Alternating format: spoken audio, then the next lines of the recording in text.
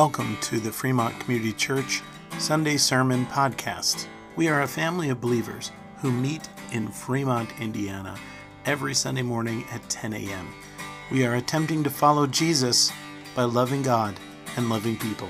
If you would like to support Fremont Community Church, go to www.fremontcommunity.org.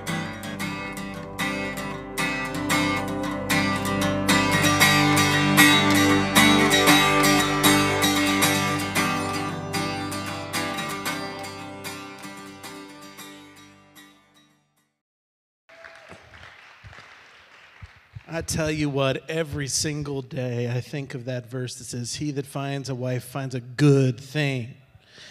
Because I have found a great thing. She's a Proverbs 32 woman. She's not just 31. She's the next level. Next level. Just saying, I'm a blessed man in so many ways. In so many ways. Okay. And she hates it when I do this, so just, bless her. We had an amazing week this week. We really did. We saw some things come through that we've been waiting on for a while. We saw the awesome, that was this last Tuesday night was the ladies thing, and wow, that was so great. And if you did not get a chance to be here for that, I want to invite you to go out and watch it on Facebook or on YouTube. It is so worth your time to go and hear the testimony of Irene and Louise, who are just such incredible pillars of this community. It's such an awesome, and their kids getting up and talking. You kind of cheated, ladies, I got to say. You cheated. It was supposed to be both of you. I even let you share that night so that you didn't feel, and you still had other people speak. But it was really good, so thank you for that. But it was great. You can go and find that on YouTube or on Facebook. It is totally worth your time to hear that amazing testimony from this week. And it's just been good. It's just been, Lord is good. Amen? Sunny? Come on now. Whew. Hallelujah. All right. Well, let's pray, and then we'll maybe I'll be able to focus enough to get. Oh, Father, you are so good. Oh, you are so good, and your mercy endures forever. Your loving kindness to all generations. You are faithful. Your faithfulness is to the clouds. Lord, we honor you. You are worthy of our praise. Oh, we thank you, Jesus, because you're in this room right now, and you are at work. You are at work. Jesus, I pray that as I begin to share this word, oh God, let the seed of the kingdom be planted in the soil of our hearts, and let it bring forth good fruit for your sake, Lord, for your glory. Lord, I pray that we would again surrender today to the Savior God. I ask this in Jesus' beautiful name. Amen and amen. So in our journey up to Easter, this Lenten season, we are gazing upon Christ, the Savior of the world. That is what we are doing. So I asked you a few weeks ago, is Jesus still your Savior? And I'm going to ask you again this morning, is Jesus still your Savior, my friends? Every single minute of every single day. Yes and amen. He is still my Savior. He'll still be my Savior tomorrow because I still need saving. Amen? We talked about Jesus, the revealer of the Savior God. That Jesus is the revealer He perfectly reveals His Father who is Savior. That Jesus isn't saving us from God, He's saving us for God, and that's good news. And last week we talked about Jesus, healer of body, soul, and spirit. And I had one testimony of healing this week. Brother Donald over here, are you still feeling good? Hallelujah. He's been struggling with some digestive stuff, and God healed him Sunday. Come on, somebody get excited about that. That is amazing. Anybody else that we prayed for on Sunday has felt something different? We just felt better. Deshana back there. Man, I'm telling you what, I just, the more I gaze upon, I am having so much fun reading through the scripture, reading through the gospels especially, and seeing Jesus as the Savior. And as I began to unpack this initially, the Lord gave me several different kind of points that he wanted me to hit, several ways in which Jesus saves us. And this one that we're going to talk about today was one of the foremost ones. It's one of the ones that has been, man, just so impactful for me as a follower of Jesus, to see Jesus in this way. Jesus, the one who seeks and saves that which is lost. Jesus, the one who seeks and saves that which is lost. This is one of the ways that Jesus talked about his ministry. And I'm going to read you one of the stories. It's from Luke 19, and then we're going to focus on 3 parables together that Jesus used to talk about this. But Luke 19:10, he entered Jericho and was passing through, and behold, there was a man named Zacchaeus. He was a chief tax collector and was rich. And he was seeking to see who Jesus was, but on account of the crowd, he could not, because he was small in stature. So he ran on ahead and climbed up into a sycamore tree to see him, for he was about to pass that way. And when Jesus came to the place, he looked up and said to him, Zacchaeus, hurry and come down, for I must stay at your house today. So he hurried and came down and received him joyfully. And when they saw it, they grumbled. He has gone in to be the guest of a man who is a sinner. And Zacchaeus stood and said to our Lord, Behold, Lord, the half of my goods I give to the poor, and if I have defrauded anyone of anything, I restore it fourfold. And Jesus said to him, Today salvation has come to this house, since he also is the son of Abraham, for the Son of Man came to seek and to save the lost. How many of you grew up in church and you remember the song, Zacchaeus was a... Absolutely. Yeah, what a great song, right? Those good songs. I hope we still need to teach those terrible songs to our kids. They're important. It's a great song. It's not a terrible song, but it just gets stuck in your head, and it's been stuck in my head all week. But I love this story so much. This story is so powerful. Because what you have is a man named Zacchaeus, and the fact that he was a wee little man was not a big part of the story, except for that explains why he climbed a tree. Okay? The primary thing we need to understand about Zacchaeus is that he was a chief tax collector. Now, the way the Romans worked their tax system back in the day is they would say, hey, we need to get some tax money from the people. And they would let people in the community bid on how much money they could get from the people. And whoever came in with the best bid would win the contract. You know how that works, right? Zacchaeus would have had to fight pretty hard to get his position as chief tax collector. But the Romans did not keep track. They kept track of what the people owed them and whether or not it got paid. But they did not keep track of how much money was actually collected. So the tax collectors would regularly collect a little extra, maybe a lot extra, from the people and keep the extra after they had paid the Romans what the Romans thought was due. Does that make sense? And because of that, the tax collectors were not well thought of. Okay? Nobody liked the tax man. Nobody still likes the tax man. But they were even more, they were considered the scum of the earth. Okay? They were the ones that people told jokes about. You know, there was this whole thing back in the 90s, I remember, about lawyer jokes. Remember all the lawyer jokes? But, you know, my favorite one was the one that, what, and if there's lawyers in the room, we love you. But, you know, that it says that scientists have started using lawyers instead of rats for scientific experiments. Have you heard this joke? They do it for two reasons.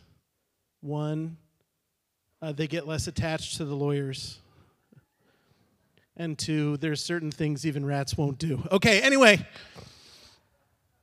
That's a bad joke, I know. But those are the kind of jokes that people would tell about the tax collectors. Everybody hated the tax collectors. And when the tax collectors would come around, they would, right? These were not good people. They were not liked, and they were feared. And Zacchaeus was the chief tax collector. So you can imagine how people felt about him in Jericho. They did not appreciate this man. And here comes Jesus. Zacchaeus knew he wouldn't get to see Jesus because he was short and because there's no way anybody was going to say, here, come to the front of the crowd, because they didn't like him. And he was known as a sinner, but he had this curiosity about Jesus. Who is this guy? And what's going on with him? You know, you really shouldn't pinch that baby, Maury. It's not nice at all. Poor Zion. We just don't like this guy. But Zacchaeus was fascinated with Jesus, and so he climbed a tree. Now, that's not something that a normal, you know, I'm guessing he was wealthy, so I'm guessing he was well-dressed. Have you ever climbed a tree? It's not good for your clothes. You know what I mean? Like, I used to climb trees all the time when I was a kid, so I would rip up my clothes and they would get all like sap on them and stuff like that. And my mom would be really mad at me. And here goes Zacchaeus up a tree to see Jesus. And Jesus comes along, and I love this moment because Jesus is walking and Zacchaeus is trying to stay out of sight while still seeing Jesus. But Jesus walks right to the place where he is and looks up, and not only that, he calls him by name.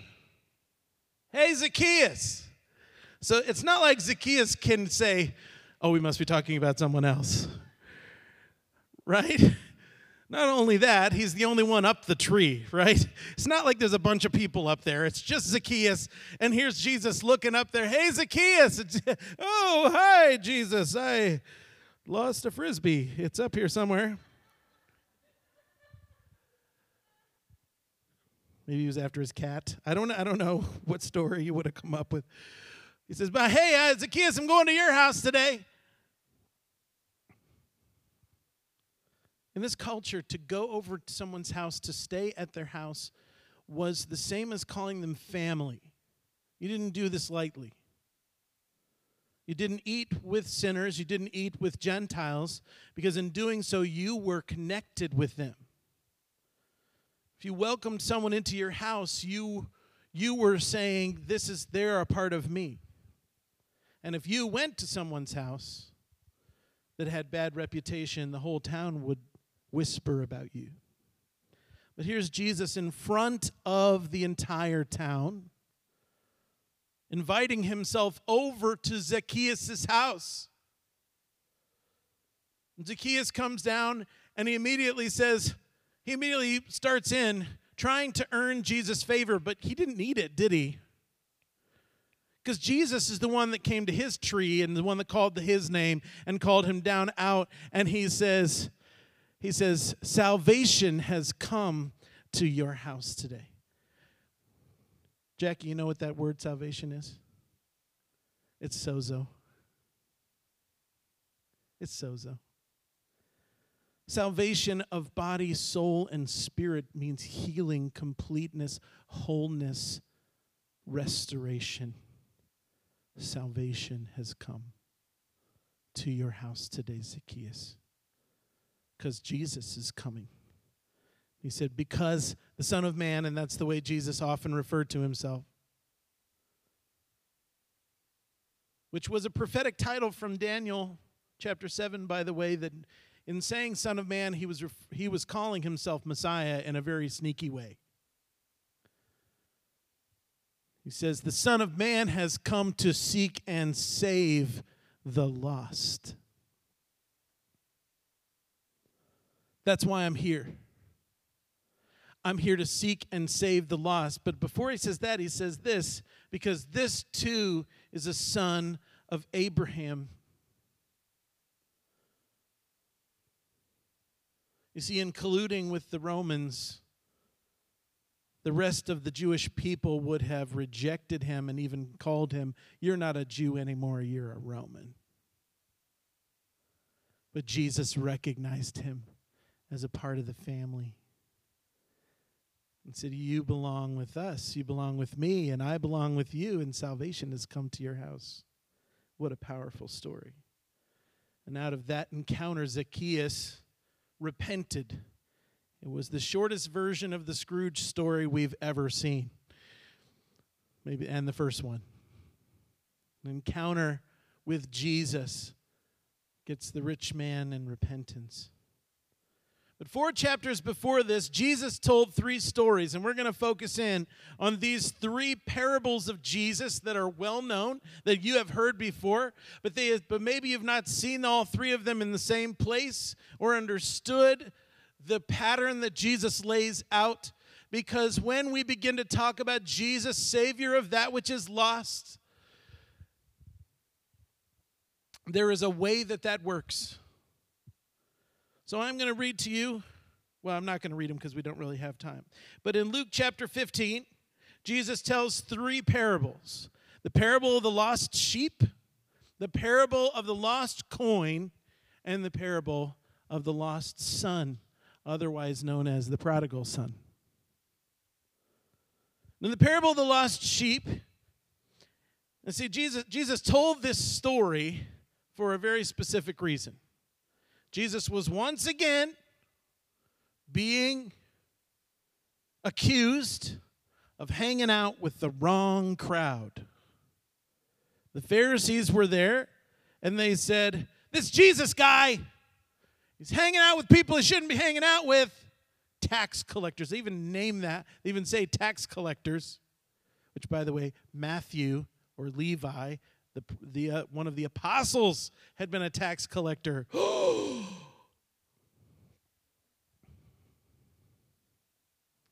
This guy hangs out with tax collectors and sinners. How dare he? He's not a holy man. Hangs out with tax collectors and sinners. That's how I hear it. That's how I hear it. I hear Rachel Lynde. Anybody with me? Anybody know what I'm talking about? It's from Anne of Green Gables. You really should read these books. Anyway, but she was the gossip that was always at the window watching people come in, and then she would run over and talk to Marilla and be like, you are never going to believe what just happened, right? Tax collectors and sinners.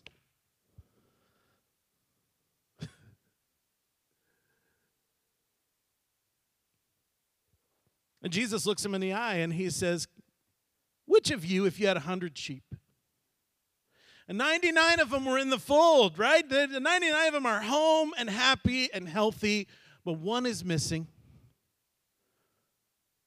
Would you not go and search for your lost sheep? Would you not go out and shake the bushes and go look in the places? Maybe it fell down. Maybe it got hurt. Maybe it was killed by a wolf or a lion or some other such animal. Maybe, but I'm going to go find it. I'm going to leave the 99 and I'm going to go out and I'm going to find it. I'm going to search for it. And then when you find your sheep and it's hale and whole, you pick it up and you rejoice and you come home. He says, and then, not only that, but you're going to call all your friends, and you're going to say, hey, guys, my sheep, I found him, I found him, I found him, I found him. You're going to enlist the search party, and then when you find him, you're going to rejoice, and you're going to have a party. He says, in the same way, picture an old lady, she doesn't have very much money, but she has coins that are very important to her, and she loses one of those coins. And she's going to sweep out the whole house, move all the furniture, do everything she can do, look in every corner, every crack. She's going to even look in the heating vents. Till she finds her coin, and when she finds her coin, she's going to call together all the neighbors. I found my coin. I found my coin. Come celebrate with me. Yay, we found the coin. Maybe she collects coins. I don't really know the context. And then finally, he tells a story we know well, the story of the prodigal son. I like to call it the story of the man who had two sons. Because here was a man, a wealthy man, who had two sons, and one of his sons looks at him and says, Dad, I don't want to wait for you to die to be able to get my inheritance. So I want you to give me my portion of what will come to me when you die, and I'm going to go and I'm going to do what I want with it. And the father says yes, which has always shocked me, honestly. I would have said, no way, I'm still using it. You want to go, but you're not going to get any of my money to go.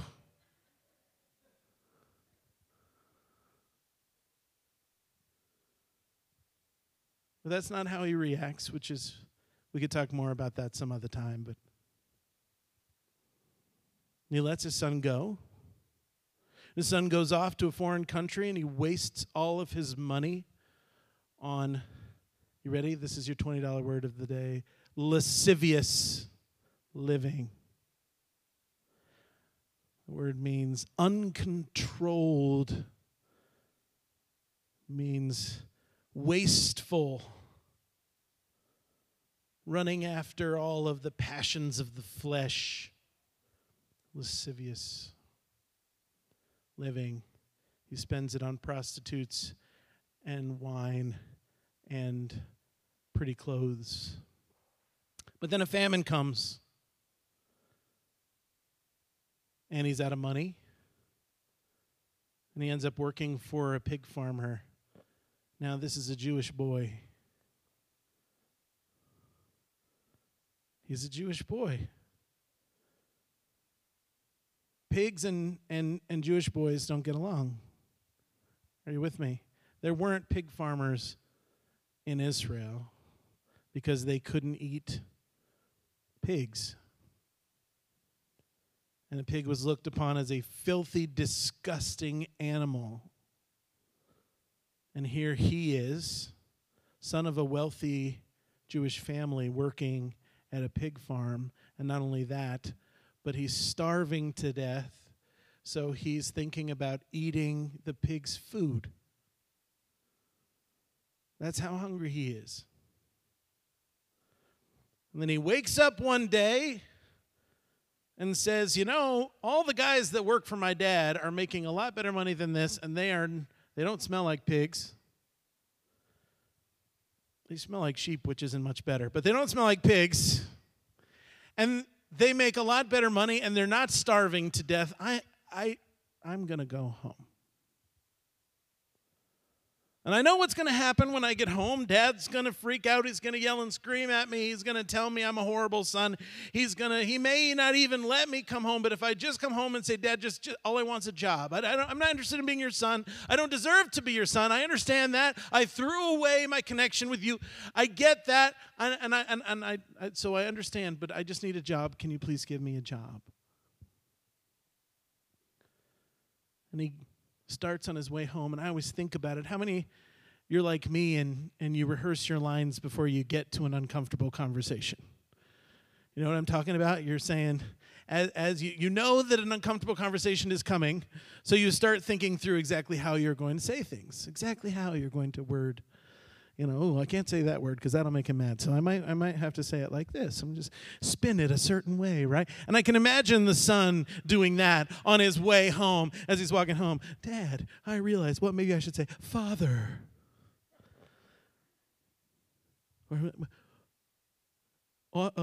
Maybe if I, just add some kind of nice, gracious Father, wonderful Father. I don't know, something, and he's thinking about, how do I address him? How do I butter him up? You were always so good to me, and you taught me better, but I decided to leave. Yeah, whatever, but he's on his way home. And he's running through his lines in his head. That's not in the Bible, that's just in my picture.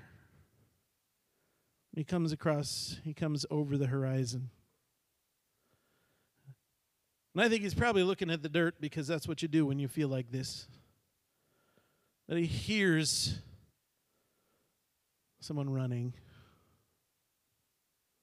And he looks up and sees something he never thought he would ever see. His dad running. I know my kids don't expect to ever see me running. He's running this way. He's running toward him.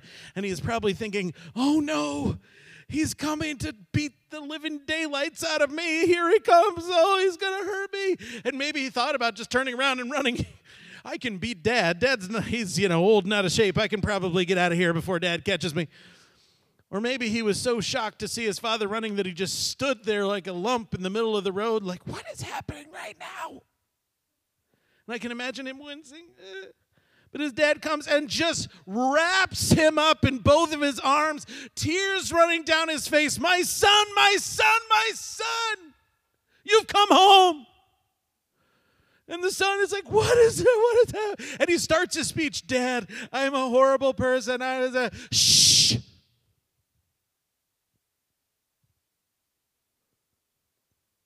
My son is home. Welcome home. He puts his arm around him and he walks him back to the farm. He's like, son, you need a shower, son.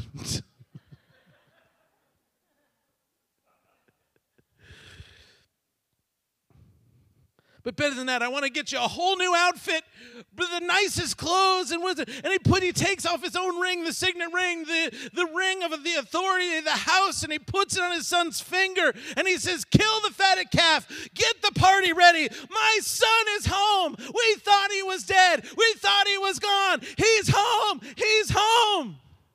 Come on, somebody get excited about this. And they have a huge party. But there was another son, there was a second son that didn't go away. The older son, he didn't go away. He had stayed and he'd worked at the farm.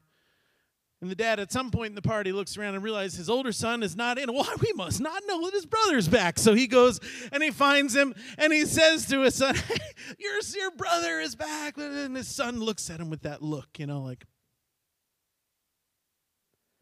Dad, I cannot believe that you are throwing a party for him.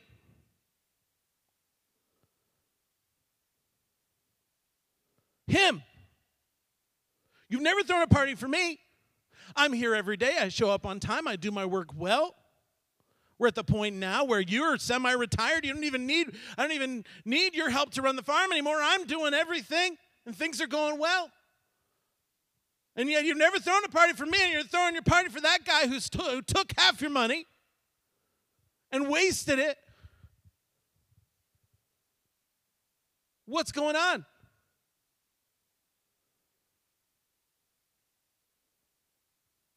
And his dad looks him in the eye and he says, son, everything I have is yours. And I'm right here. And I love you. But my son was dead. Now he's alive. We should rejoice.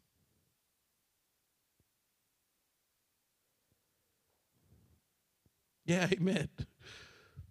We should rejoice. Now, in these three stories, there's a pattern that we find.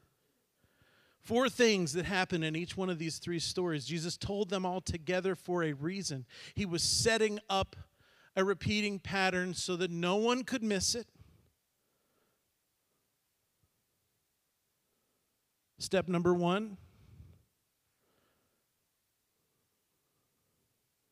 The owner, the father, the shepherd, Jesus. recognizes that he's lost something. That one of his kids is lost. One of his sheep is lost. That one of his beloved ones is lost. You see, that is step one in every single one of these stories. And you need to hear that it is, because, my friends, he's missed you.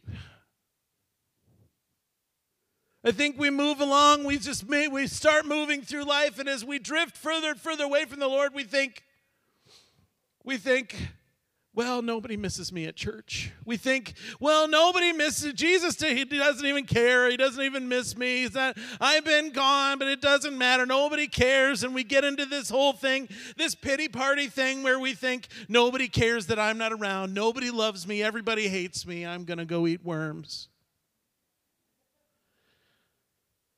We get into that thing, but Jesus says that's not true. It's wrong. The minute you step outside the door, the Father knows. He knows every sparrow that falls to the ground. He knows you. He knows all the number of hair on your head.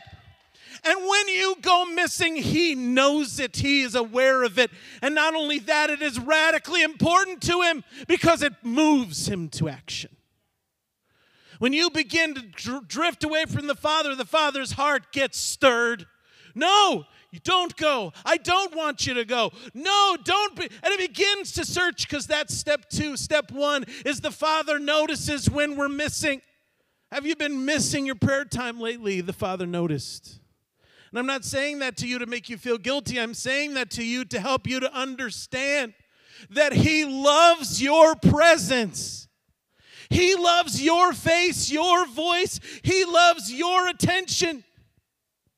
He loves when you and he are spending time together. It delights his heart. The Bible says the Lord delights in his people. And we talk all the time. We're like, oh, we just want your presence. But have we ever thought that he just wants ours? He adores you. He is not begrudgingly spending time with you. He's not over in some corner going, why do I have to keep putting up with Judy Folk? I don't even know what's going on. I should have picked somebody else, because nobody feels that way about Judy Folk.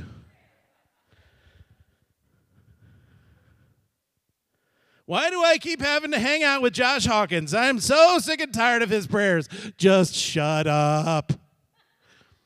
That is not in his heart. That is not. But we feel that way sometimes, don't we? We feel like God's like,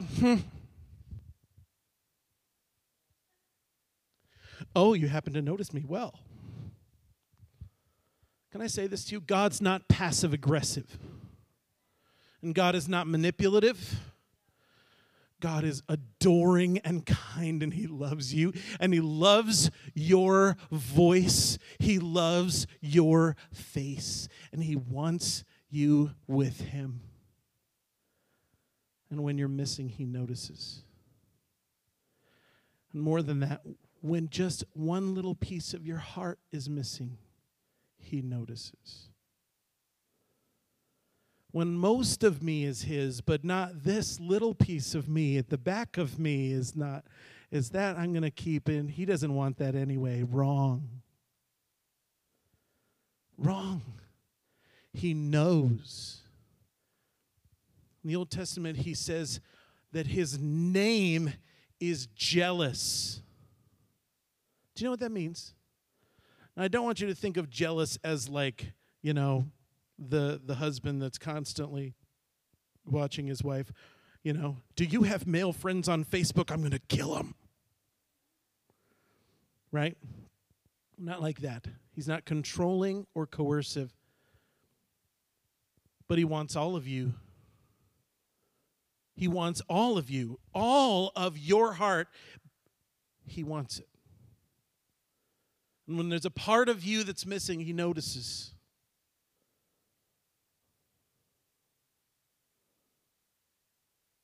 Step two is Jesus, the shepherd, the lady with the coin.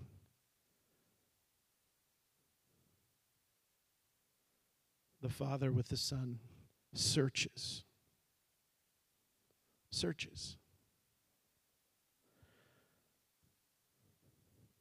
He looks.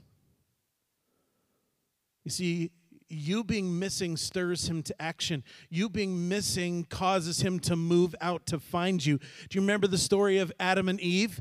Did they go to God and say, God, we messed up? No, what happened? God came looking for them. I want you to take this one idea. There's this one theological idea that I want you to burn to the ground, and every single one of us has heard it, but I'm telling you it's wrong. The whole Bible says it's wrong, and it's this, that God is disgusted by your sin. Wrong, period. He hates it because it's destructive to you, but he's not disgusted by it. He's not like, ew, gross. No.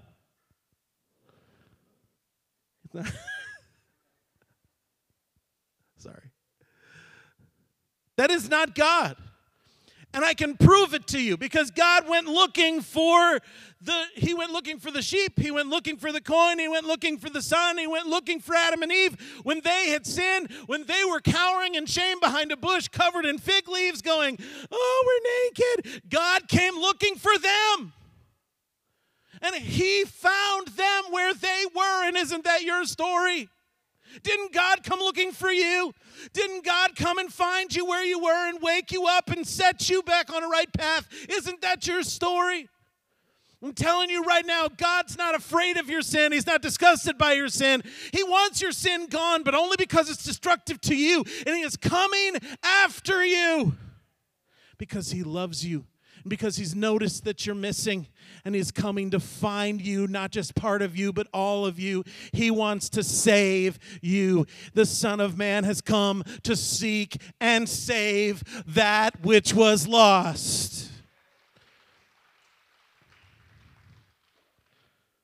Are you hearing this morning? He notices when you're gone, and it stirs him to action. He begins to seek after you. And step 3 is one of my favorites. He finds you. There's not one part in the story, there's not one part in any of these 3 stories where he gives up looking until he finds you. He keeps looking, he keeps looking, he keeps looking, he keeps pursuing, he keeps coming, he keeps searching. He doesn't stop until when? Until he finds you.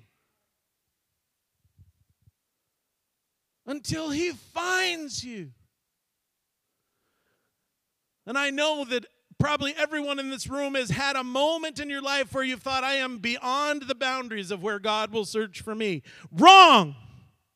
Where you've thought, I have sinned one too many times. God's not coming for me anymore. He doesn't want to have anything to do with me. That's a lie from the pit of hell, and don't you believe it. He's after you, and he's not going to stop looking for you until he's found you and brought you home.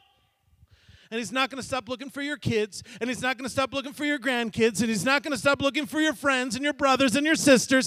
Jesus is on the hunt.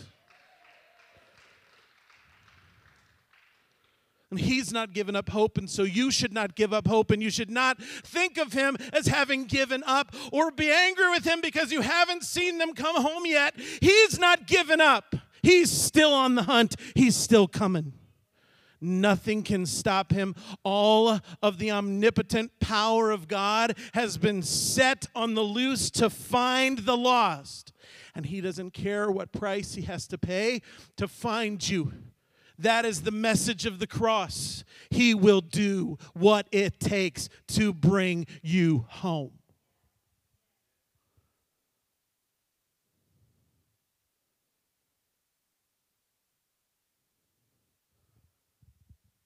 He notices when you're gone. It begins him searching, and then he finds you. He finds you. There you are. Remember, have you ever gotten lost when you were a kid? Did you ever do that thing where you're walking next to someone and you think it's your dad, and then you look up and it's someone else? That happened to me I don't know how many times. Ah! That's not Dad.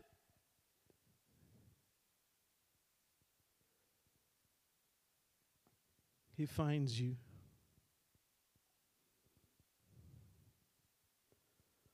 God comes and looks, and then he finds. He's the God who finds. Don't be afraid of what's lost. My friends, he'll find it. Have you lost your way? Have you lost your hope? Have you lost your joy? Have you lost your passion? He's looking for it. He'll find it. There might be a journey in between here and there, but he'll find it. There might be some time, there might be some work, there might be some things that you don't necessarily want to do. Nobody likes sweeping the whole house. But he'll do what it takes, and he'll find it. He'll find you wherever you've gotten lost. And then step 4, he celebrates. It's not enough that he finds you. Then he celebrates you. And Jesus said there is more rejoicing in heaven over this one child that was lost than any righteous person who never ran away and came home again. There is a celebration going on every time God finds one of his precious ones. All of heaven celebrates. And every time God restores just a little more of you, he celebrates you. He celebrates you. And sometimes we think that God is begrudging and grumpy about saving us. No, that's not the case. The Bible says that God loves mercy. Oh, that's good news. God loves mercy, and his greatest joy is forgiving the lost sinner. He loves to come and say, oh, you're home. Here, please take the robe, take the ring, kill the fatted calf, rejoice. Oh, it's good news, my friends, because every single person in this room has been lost, and at this time, there's still something lost. But God is looking, and God is going to find, and God is going to celebrate. Oh, that's good news. He celebrates. Now, Jesus set up that pattern with those 3 stories, but the last story, as Jesus is wont to do, he makes a little twist for his audience, because he has in his audience the lost and the formerly lost, and the ones that don't realize they're lost.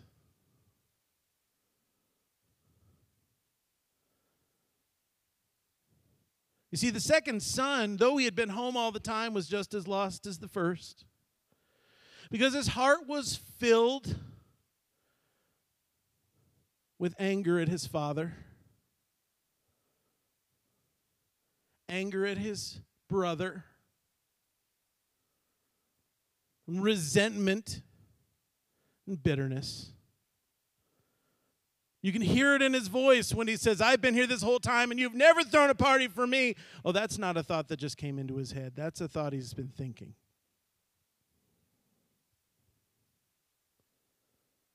And so in a very real way, the older son was just as lost as the younger. And Jesus leaves that second story open as an invitation. Are you going to let me find you?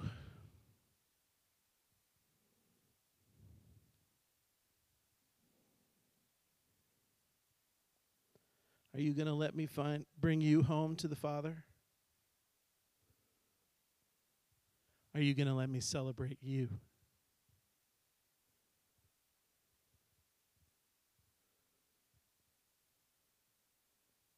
Let's bow our heads and let's prepare to come to the Lord's table this morning. If I can have 4 or 5 folks to come over here, I want to remind you to put on gloves and then help me to serve communion to our body this morning.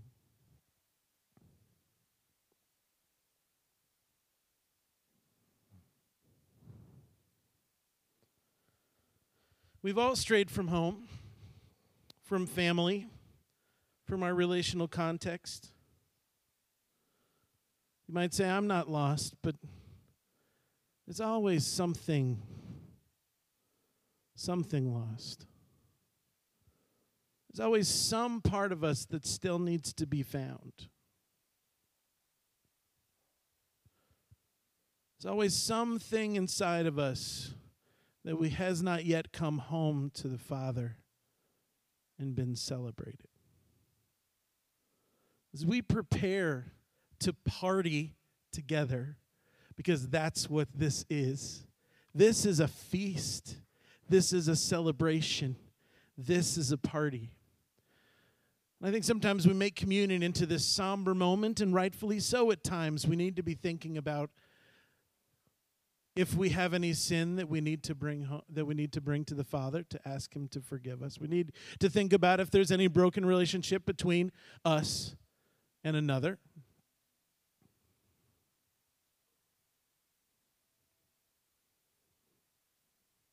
The early church, they took communion as a part of a celebration. It was the culminating moment of something that they referred to as love feasts, where they celebrated together the fact that they themselves had been found and that more were being found every day. They celebrated together the moment when Jesus came searching for them and did what it took, accomplished what needed to be accomplished, went the distance to find them where they were, and He rescued them and bring them home.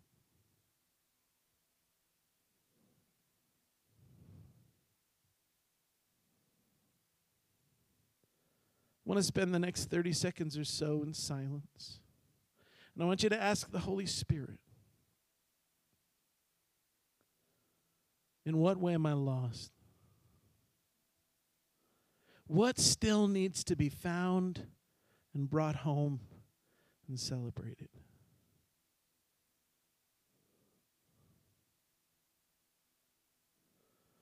The glass dish is gluten-free. You need that, don't you? Did you get it? Hey, Susan, will you give this gentleman with the beard, like right there, right on the other side to Shayna? He needs gluten-free. I love you.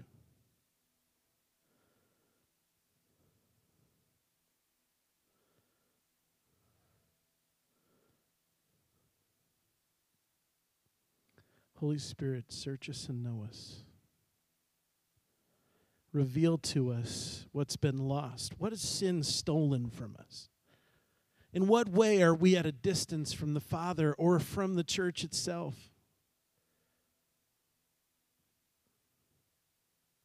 Open us up.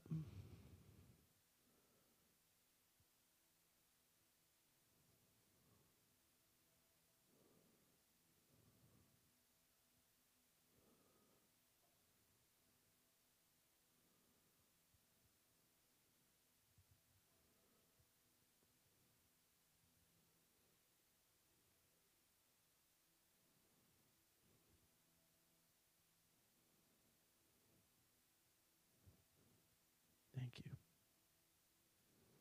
Thank you.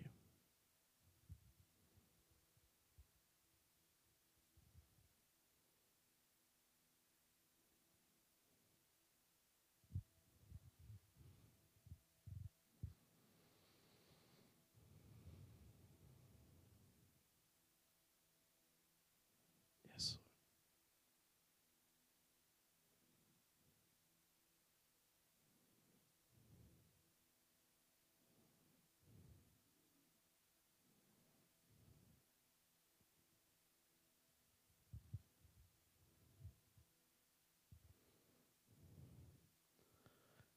This is the table, not of the church, but of the Lord. It's made ready for those who love Him and for those who want to love Him more. So come. You who have much faith and you who have little. You who have been here often and you who have not been here long, come. You who have tried to follow and you who have failed, come For the Lord invites you. And it is his will that those who would meet him here.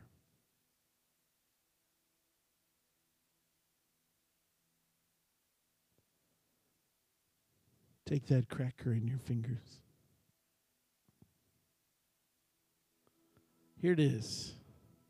You know, Jesus said, he is the bread that comes down from heaven. That's in John chapter 6. In the Old Testament, the bread was the bread of the presence of God. And you hold in your fingers the body of Christ. He came to where you were so that you could be where he is. So let us celebrate the coming of our Savior and Lord, who has come to rescue us this morning. And let us receive that rescue as we take this into our bodies together. Amen.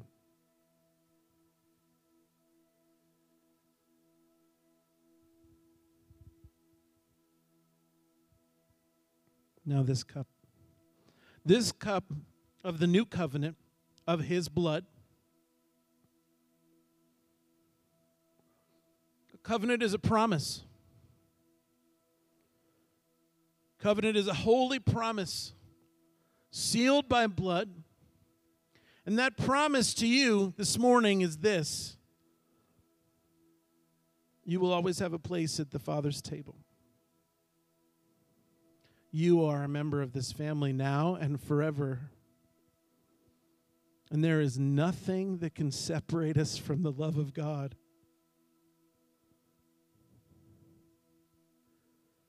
You hold in your hand the very essence of that promise. So now by faith, let us take it in, receive it, and remember it. In Jesus' name.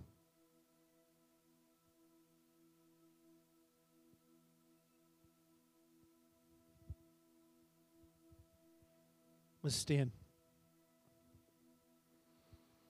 If you're in this house this morning and you would say, I'm lost, in little ways and in large ones, I want you to know that Jesus came looking for you today. There is a reason that you are in this room.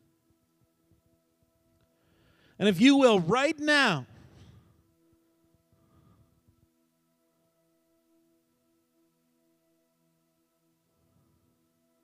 just say, here I am. He will meet you. He will forgive your sins.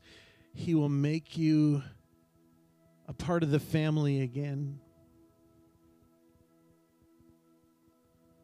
He'll put the signet ring on your finger and celebrate you. Because he's been looking for you for a long time. Here we are, Father. May I bless you this morning? I bless you in the mighty name of Jesus to be aware of the God who pursues you. I bless you in the name of Jesus to be awakened to a God who delights in you, who smiles over you, who's not angry with you, but rejoices in your presence, in all that you are and all that he has created you to be. He loves you. And I bless you to feel that when you wake up in the morning and to feel that when you go to sleep at night. And I bless you to carry that everywhere you go every single day so that people will have to ask you why you're walking 3 feet off the ground. I bless you with the joy of the Lord that comes from the Lord of the feast, the King of joy. In Jesus' name, amen and amen. Hallelujah! Come on, somebody celebrate! Oh, my precious friends, do not miss this weekend. Saturday night is going to be fantastic. Maddie's going to help Rachel and I lead worship, and she's a great worship leader. And she's a prophetic personality too, so you never know what's going to happen with Maddie. And Tim is going to get up and he's going to share a powerful word from God's word. And he's probably, I don't know, I haven't talked to him yet about what he's going to preach, but he just wrote a book about fighting depression. So if you have friends that are wrestling with depression, I want you to invite them because this is their weekend. I love you all. Have an amazing week. We'll see you Saturday.